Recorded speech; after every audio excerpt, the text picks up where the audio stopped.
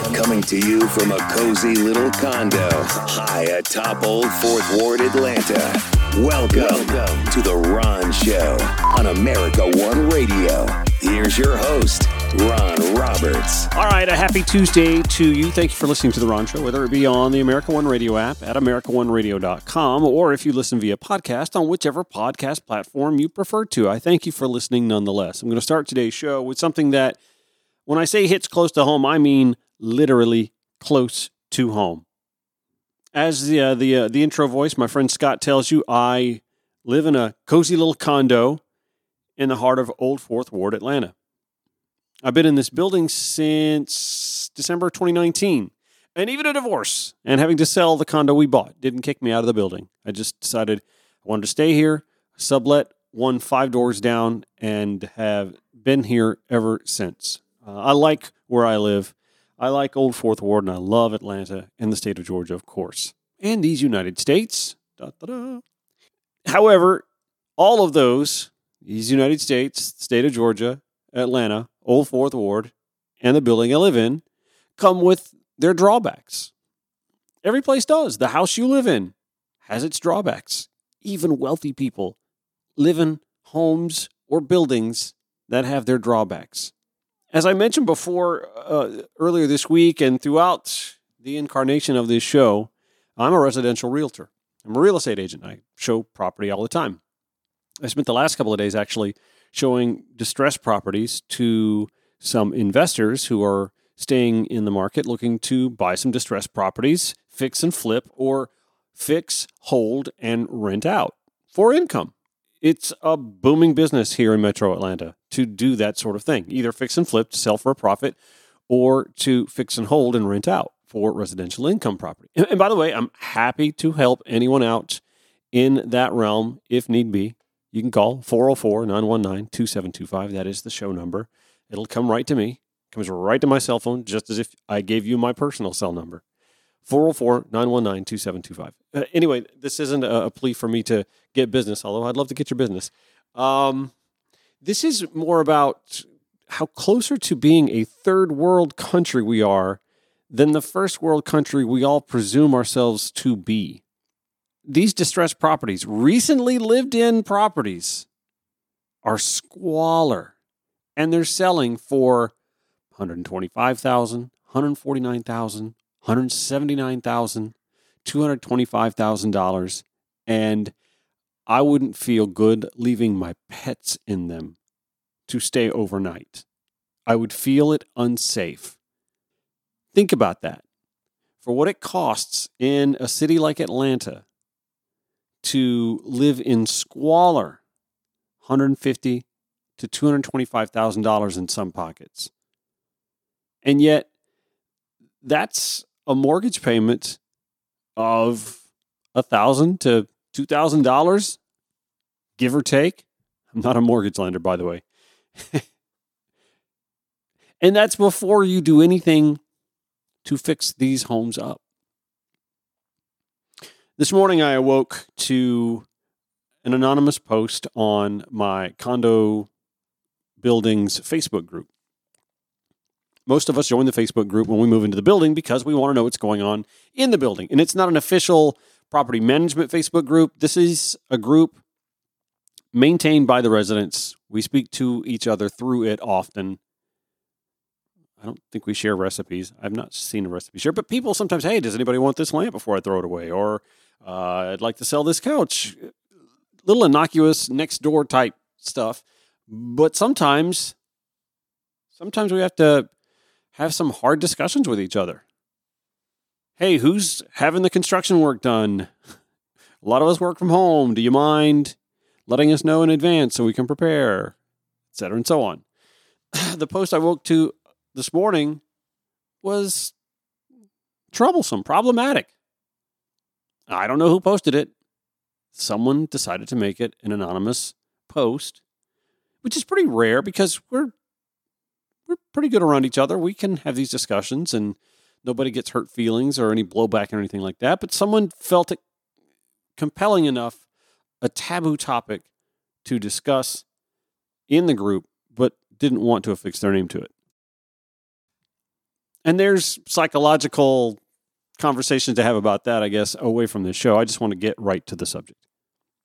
So the post reads, I hate saying this because I feel bad for them, especially with it being so cold out. But the number of individuals living around our building is out of control. There is trash and miscellaneous items, like dirty clothing, all over. Saw a woman given coffee and food from the coffee shop on the main floor, opened it, and dropped the bag and coffee holder right on the ground outside. People are sleeping all in front of the building because it looks like they put a gate up to prevent people from sleeping and gathering their belongings in the alcove of the building across the street. People have been using the bathroom at the coffee shop and just sitting at the tables. A patron of the shop told me someone sitting at one of the tables started touching himself under the table, and the patron quickly left. I am posting this anonymously because I know this is a sensitive topic, and I feel horrible for anyone outside cold and hungry. I can't imagine what that's like, but this is out of control and becoming a safety and health issue with all of the trash around and everything. I would love to gather information and resources to present to them if they are interested in finding a shelter to shelter from the cold. But our building cannot be that resource. It's hard to argue with anything that person wrote. And let me just tell you, again, we live in Old Fourth Ward, near downtown Atlanta. Most of the folks that live in this building are fairly liberal-minded folks. But there's a hint of NIMBY in all of us, right? There just is. There's a hint of NIMBY in all of us. And you can hear it in that post that person wants to do something. And by the way, if you live in the city of Atlanta, I recommend dialing 311. 311 is sort of the non-emergency 911 of the city, and they can route you to the department that can best serve the needs that you seek to be met. Homelessness, housing the unhoused is a major problem in most major American cities. There are close to, if not more than 600,000 unhoused people in this country. 72% of them individual adults. 22% of them chronically homeless. 1 in 5 will never get back on their feet. 28% of them, members of families with kids.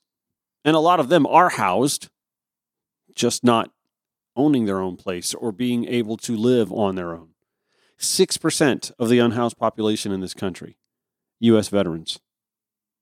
And somewhere between 20 to 25%, it's a rough guesstimate there, have serious mental health issues. And in this country, we just don't have a solution for that, or for most of this. So what I mentioned in this post to this anonymous neighbor and to all of my neighbors is that this is a macro issue with a micro repercussion for us as individuals who live in this building. Because the United States is run by a minority faction that lives in suburban and rural enclaves and or states and are indifferent to and unaffected by the plight of the unhoused because the unhoused inevitably wind up, for the most part, in larger cities, away from their sight and other senses. Cities like Atlanta are overwhelmed.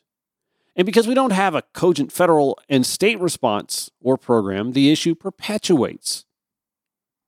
We're dealing in many cases with people having serious mental and or physical challenges. And because their own families aren't capable of addressing their needs substantively, and we lack the kind of mental and physical health wellness programs or universal health care that care for people regardless of income. Nearly 2/3 of our imprisoned population has a mental and or physical challenge. That's our society solution to mental health and the unhoused. It's awful.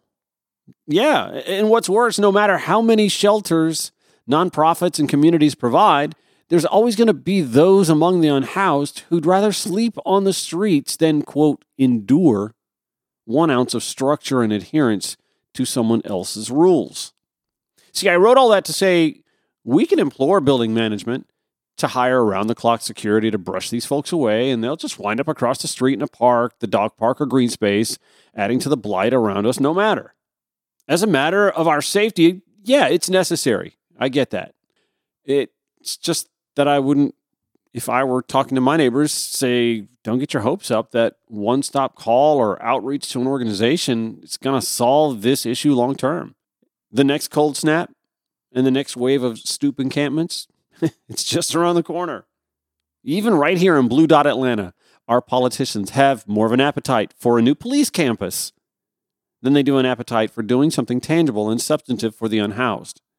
Yeah, I mean, they're working on this shipping container community to house a whopping 40 people at a cost of $5 million. But we could drive within, I don't know, mile-long radius and spot 40 unhoused people within an hour or two. What I'm saying is the city's well-intentioned little project is just a little project. It's not enough, though. And until the state and federal government step in to address this, without partisan demonizing, well, here we are. What really chaps my hide, too, is that these are the very people that those on the right point to and say, we need to take care of our own first, when they point towards what's happening at our southern border. They're not wrong. We should take care of our own first. But they have absolutely no appetite themselves politically to addressing homelessness. They prefer to take the partisan route. Well, that's happening in these liberal-run cities. Surely, they're not dumb enough, are they, to think that all of the unhoused people were born and raised in the major cities that they overwhelmingly wind up in, are they? No, major cities are magnets of opportunity for people who live in rural and suburban and exurban parts of the state and rest of the nation that surrounds those cities. See, to me, this is just another one of these major issues that we as Americans have to grapple with, but we can't because one side of the aisle doesn't want to have a dialogue substantively. They'd rather turn this into a this is your fault, not ours scenario when it's all of our issue to deal with collectively. But again, for the party that speaks to the suburban and the exurban and the rural voter, well, this is a liberal-run city problem, so we don't see it. It's not a problem to us. In other words, the homeless are just useful props. The truth is, I didn't even have this on my show agenda today. This situation just spoke to my heart, and I felt like I needed to emote. I have reached out to Kelly Glenn at Hope Atlanta, an organization that advocates and works with the homeless and the unhoused in Atlanta. Hope to have her on later this week to discuss. Okay, when we come back, there's a new clerk in town. All right, not a sheriff, but a clerk in the city of Atlanta, and they tried to slip one past us yesterday, and it got caught. More on that, Cop City Capers, when the Ron Show returns on the America One Radio app, AmericaOneRadio.com, or wherever you podcast. Welcome back to the Ron Show for Tuesday.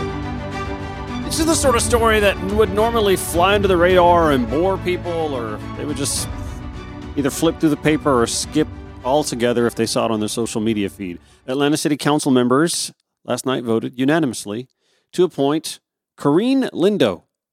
She is a former city council staff member and policy analyst. Anyway, she is now the city's new municipal clerk.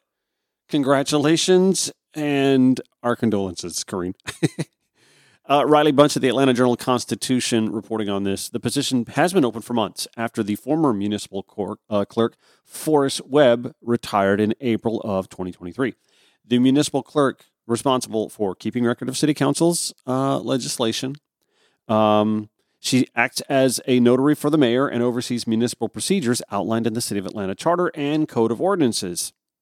As Riley points out in the article, the municipal clerk position at City Hall is currently in the spotlight, as the new clerk will be responsible for overseeing the verification process of more than 100,000 signatures submitted as part of a petition drive against the city's Public Safety Training Center, a.k.a. Cop City, which a lot of Atlanta Police Foundation and pro-Cop City folks are saying is approaching 75% complete already.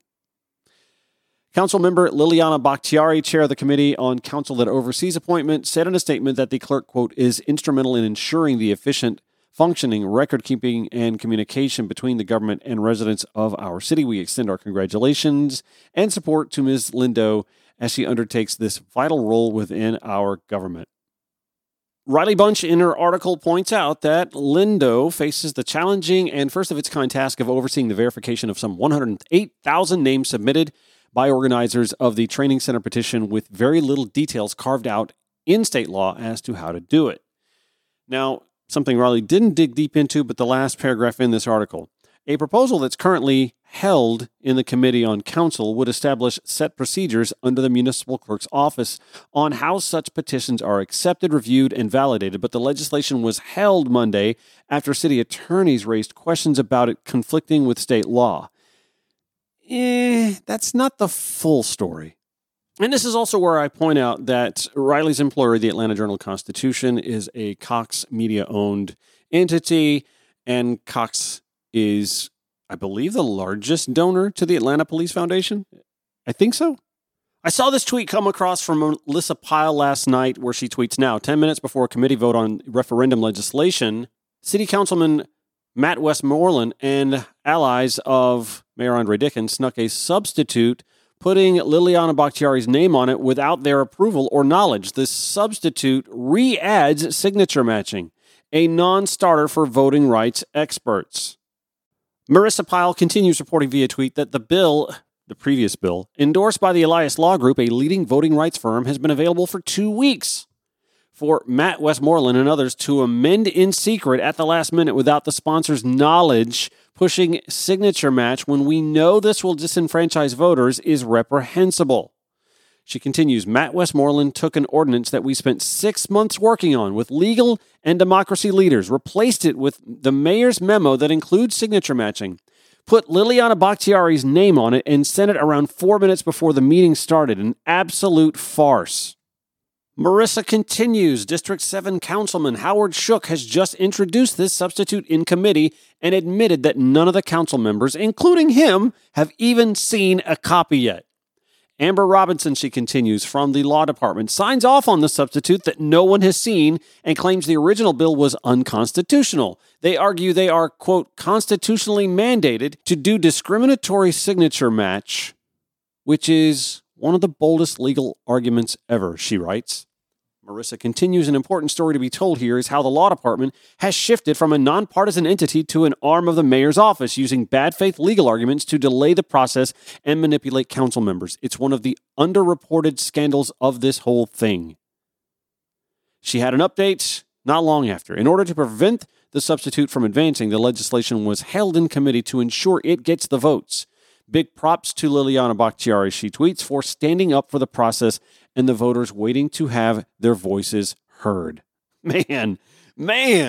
Oh. And by the way, I'm going to share this piece that Maria Saporta wrote in the Saporta Report last summer that talked about how council member Matt Westmoreland and Liliana Bakhtiari, who are on opposite sides of the police training facility debate, are still like good friends, siblings, but in a sometimes confrontational sort of way, but lots of hugging pictures and stuff like that. And Matt said of Lily and I have a relationship that's increasingly built on candor and truth, adding that he genuinely loves her and their friendship. She keeps me true to my roots.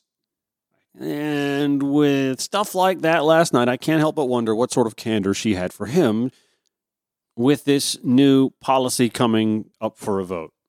I mean, there was a lot to actually glean from that Supporter Report article where Liliana says, I very much felt like the public was gaslit. The pandemic didn't really allow for real public engagement. The information changed almost weekly.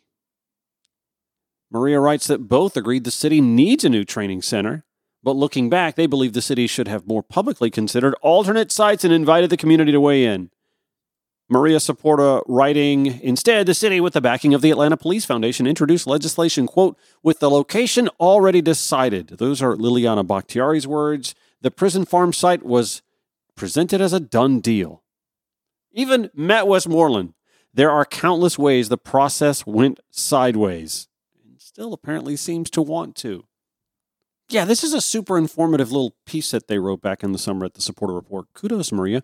The killing of Manuel Tortuguita Tehran, climate change protester. Liliana says, we should have put everything on pause the day of the shooting.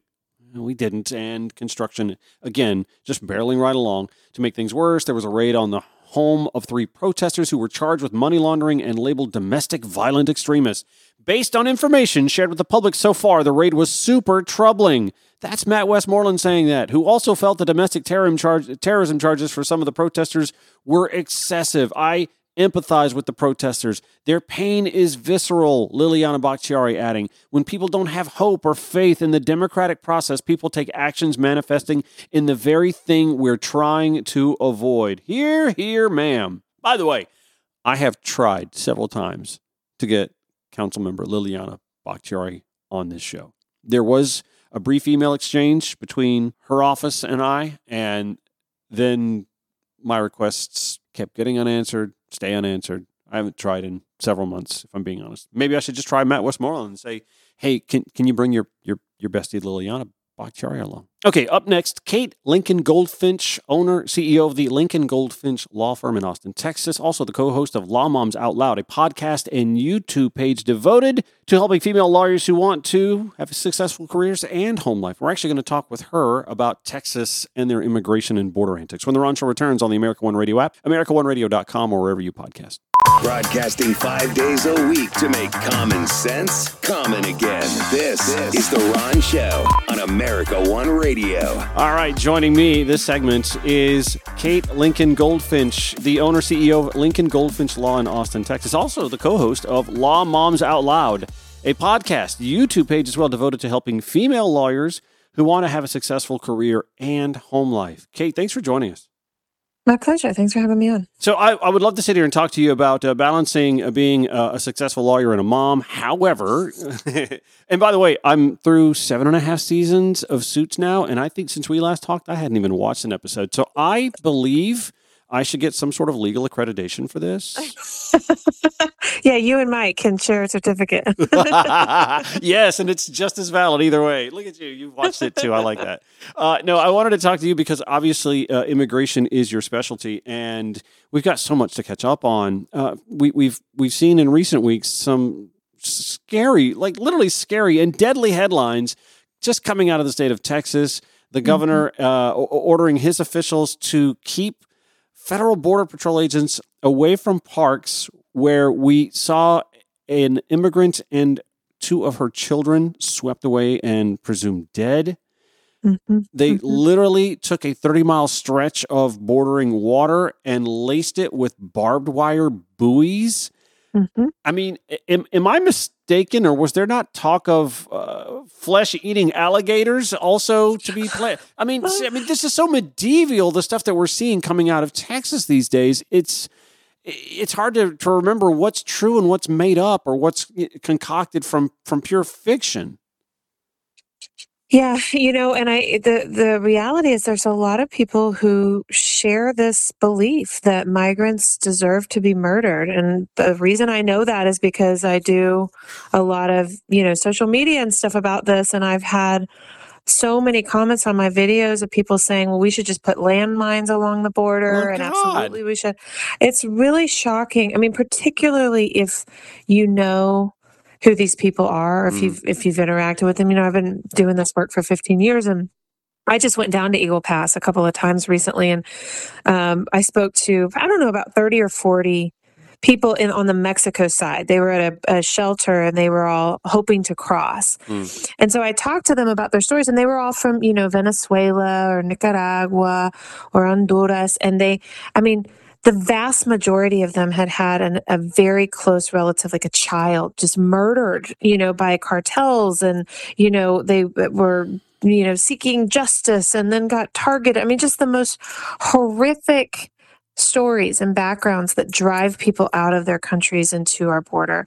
And the reality is they're so brave and resilient, to get themselves to this place, that when you have these up close and personal interactions and conversations with these people, it's even more abhorrent, this idea that they deserve harm for what they're doing. And of course, the state of Texas, Greg Abbott has said the only reason we don't shoot them is because we'd be charged with murder. I mean, he actually said those words in a recorded interview.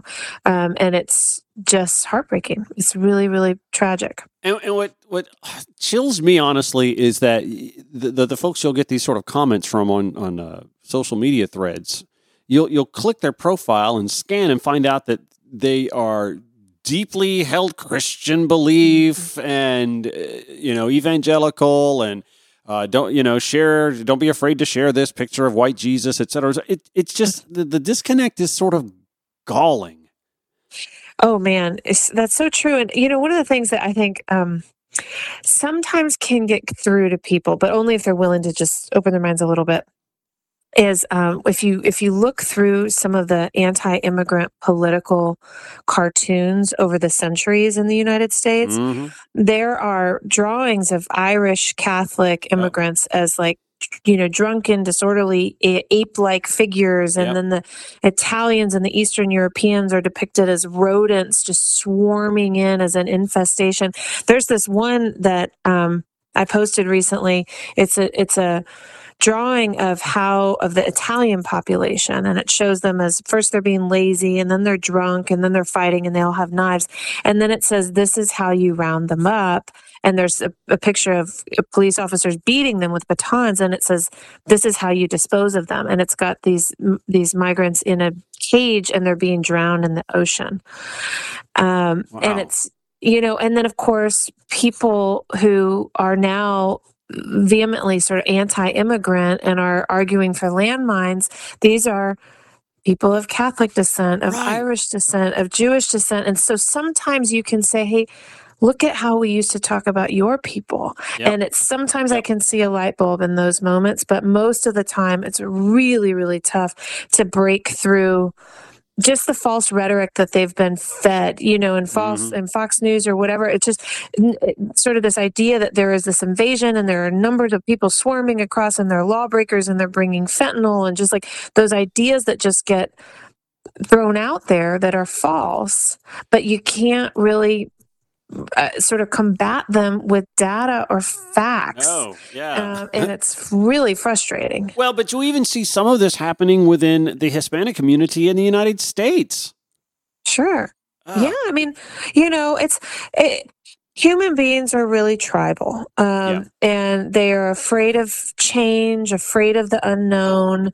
And so that, when someone that they trust, like a Greg Abbott figure or a talking head, on a conservative, talk show, says millions of people and drugs and guns and violence, then it's such a trigger for people to be afraid and get angry. And it just doesn't matter that it's not based in reality. And the most upsetting thing about it is that we know, of course, that politicians like Ken Paxton and Greg Abbott and Ron DeSantis, these people know that they're not telling the truth. They know that. But they get so much support and attention and campaign donations when they do cruel things to migrants, that it just doesn't matter that it's not based in reality. And I like that you hearken the playbook that has existed for centuries, more than a century in this country, that has demonized past immigrant waves as well, depending on what part of the world that they came from. I want to talk a little bit about the razor wire scenario, because the Supreme Court actually weighed in on this earlier this week, and I'm not going to lie, I'm kind of surprised that it came out the way it did in a 5-4 vote that kind of cleared the way for Border Patrol agents to go in and get this stuff out of the water. Yeah, I mean, it shouldn't be a surprise, right? We have something called the Supremacy Clause in the Constitution, right? The fact that Border Patrol wants access to the border should even be a question, is a little like, and it was only a 5-4 decision, Yeah. But it was a win. It was a win for the Biden administration and a confirmation that federal, border enforcement is a federal issue. Now, there weren't words along with the decision. It was just a one-pager, based on an emergency injunction. And so we don't actually know how the courts are going to rule, fully on these issues going up. But for now, at least, it's a reminder that Border Patrol is charged with patrolling the border, not the state of Texas. And I think that that's a good thing, because when we have the state of Texas refusing to collaborate and cooperate with the federal government, I mean, people die, migrants die, but it also creates more instability, more insecurity along the border. You just think about it. If one jurisdiction's battling with another jurisdiction over a 30-mile stretch of the river, guess what? That makes us all less secure. Right. The thing that I think frustrates me from a lens of perspective from the left side of this is that I feel like the Biden and Harris administration are in a damned if they do, damned if they don't scenario. Sure. If they completely ignore the border situation or pretend that they want to be super strict, meanish, tough, that they're going to lose a faction of voters that I don't think that they already can count on to begin with on the right. But on the left, they do catch some flack. They catch some flack with Gaza and Israel. They catch some flack pretty much on no matter what position they take on these key issues. But I do have to commend them for something that even I wasn't all that aware of until I did some digging like a couple of weeks ago, that there's actually a plan in place, that they've been working on something since the summer of 2021 called the U.S. Strategy for Addressing the Root Causes of Migration in Central America. And this, to me, sets off the light bulb, the aha moment, oh my God, they're aware that we have, as a country, been involved in the affairs of Latin American countries dozens of times, more than 6 times that I can think of in the last century and a half, and that we kind of broke a lot of this and need to take some responsibility in fixing it. Oh, absolutely. I mean, first of all, you are so right. They cannot win because, so many people think of Biden's open borders. Sort of like people just throw that term around when in fact, the Biden administration per month deports 3.5 times the amount of migrants than the Trump administration did. It's not true. And the Biden administration has actually been remarkably tough on the border, tougher than any other president in history. Much to some of our chagrin. Right. And you're so right that the long-term solution here. Okay. The long-term solution number one is comprehensive immigration reform that accurately reflects the needs of our economy for immigrant labor. Because as long as we're living with this farce of we need immigrants here in the United States, but we don't give them a legal pathway to come, we are going to create a problem at the border. That's period, the end. Mm-hmm. But also to your comment about, resolving what they call like the push factors, like what's driving people out of their country to the United States, that's a long-term strategy that must be employed if we want to, impact this over time, particularly when we've got political instability and global warming and all of the things that are going to have an impact over time. And, for example, the Trump administration just completely stopped funding to NGOs in Honduras or Central America that were helping with the gang violence. And it was like, it's cutting off your nose to spite your face. Why wouldn't we also go and try and help stabilize without meddling too much, because we've, like you said, it caused problems in the past. But why wouldn't we also go that far to help resolve the dangers that people are fleeing? So that's another, piece to the solution puzzle, is resolving the push factors, bringing our laws into alignment with the reality of our needs for immigrants, and then finally creating a stable, reliable, dependable system for processing asylum seekers along the border. Because anytime we have all of this like confusing, chaotic shifting of policies, it creates more problems. And frankly, that's what we've been dealing with for the last 4 years now. I feel like I look at the meme all the time in my head, the one where the kid's riding the bike and he's poking the stick in the front wheel. And I feel like that's conservatives a lot on so many issues, but on this one in particular, because they grouse about the cost of groceries and supply chain problems, and yet we have a workforce that we have shooed away that would help us address a lot of that. But I also kind of think like, if the Biden-Harris administration or continuing administrations are actually able to successfully deal with the root causes of migration in Central America, we'd find ourselves in a position where economically we'd want to start ginning up migration from Central and South America to deal with the problems that not having that migration in this country would cause. That's right. That's absolutely right. I mean, We've got a baby boomer population that's aging. Somebody's got to take care of them, Yep. And we're doing things like in Iowa, they're passing state laws to allow children to work in the meat processing plants, and they're indemnifying the companies against injuries to these children because they're so desperate for labor. And we have this beautiful solution, this like switch that all we have to do is flip. And we've got, tons of qualified people who would come here and work. And yet we believe or so-called leaders who vilify these same people. And it's the rhetoric that is damaging us. And I fear that the economy is just going to have to get so bad before anyone will be honest about the fact that, immigrants are actually the solution to our problems. I want to ask you real quick about the most recent election in Guatemala. They just elected a progressive president, and there was a former Trump cabinet member down there trying to almost incite insurrection to keep him from taking office. This is the sort of stuff that causes our migration problem in the first place. Have you kept up with that? No, I haven't been following that closely, but yeah, and in Argentina and all that, it's just sort of what is happening to our, species. It's like what has gotten into the water around the globe? I don't know, but it is a really interesting time politically, globally. And, we're feeling it here in the United States as much as they are in other countries. And who knows what it's all going to mean for us in the next decade or so. Last question. I don't need to know about the next decade, but how about the next 10 months? What is the political climate like in Texas? I know Ted Cruz is on the ballot. There are two good liberal candidates vying for the Democratic ticket. Do they have a chance? Do either one of them have a chance to unseat him? I don't know. I try to be an optimist. I live in Austin, so I'm in a bit of a bubble. Yep. But I don't know.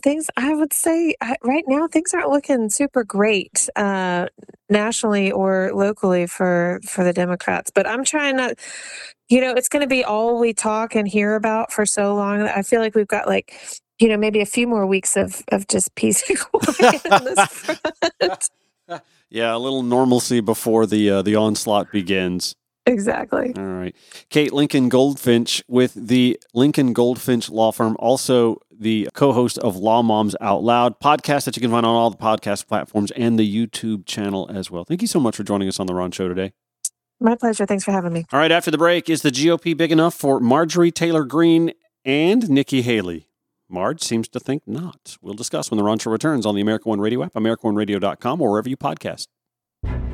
Welcome back to The Ron Show. Final segment for the day. Marjorie Taylor Greene has called for eradicating Nikki Haley from the Republican Party if she decides to continue her campaign after the New Hampshire primary, which we'll all be waiting with bated breath to watch the results of that tonight. This is another one of those scenarios where this country is enraptured by another heavily majority white, mostly rural state having such a profound impact on our presidential politics.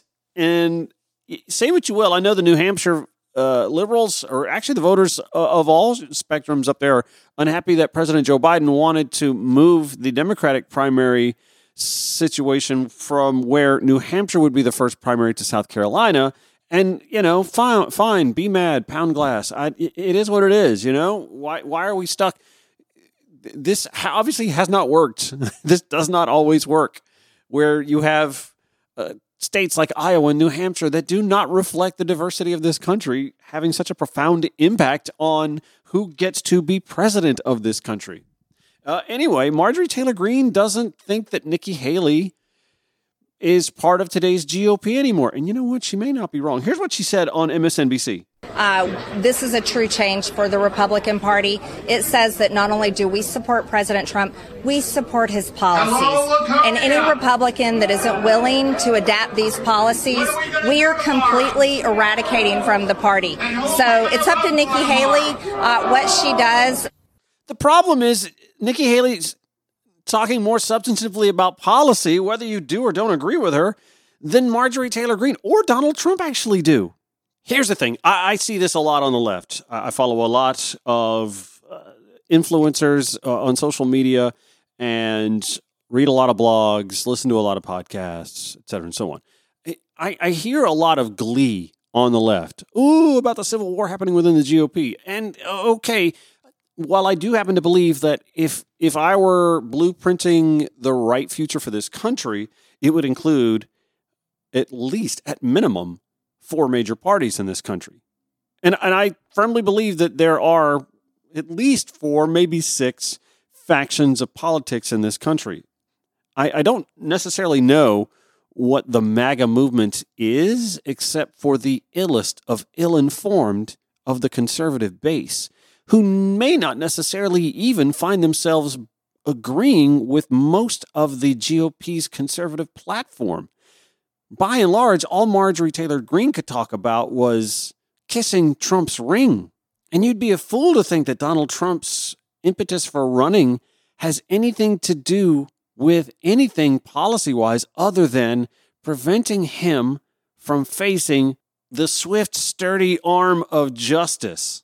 Now, I think you're hearing this sort of rhetoric from Marjorie Taylor Greene, etc., because she realizes, it's down to a 2-person race, which means that the GOP has to come to grips with whether or not it wants to be the party of Trump or to continue its path as the GOP we've all known it to be for the last 40-plus years.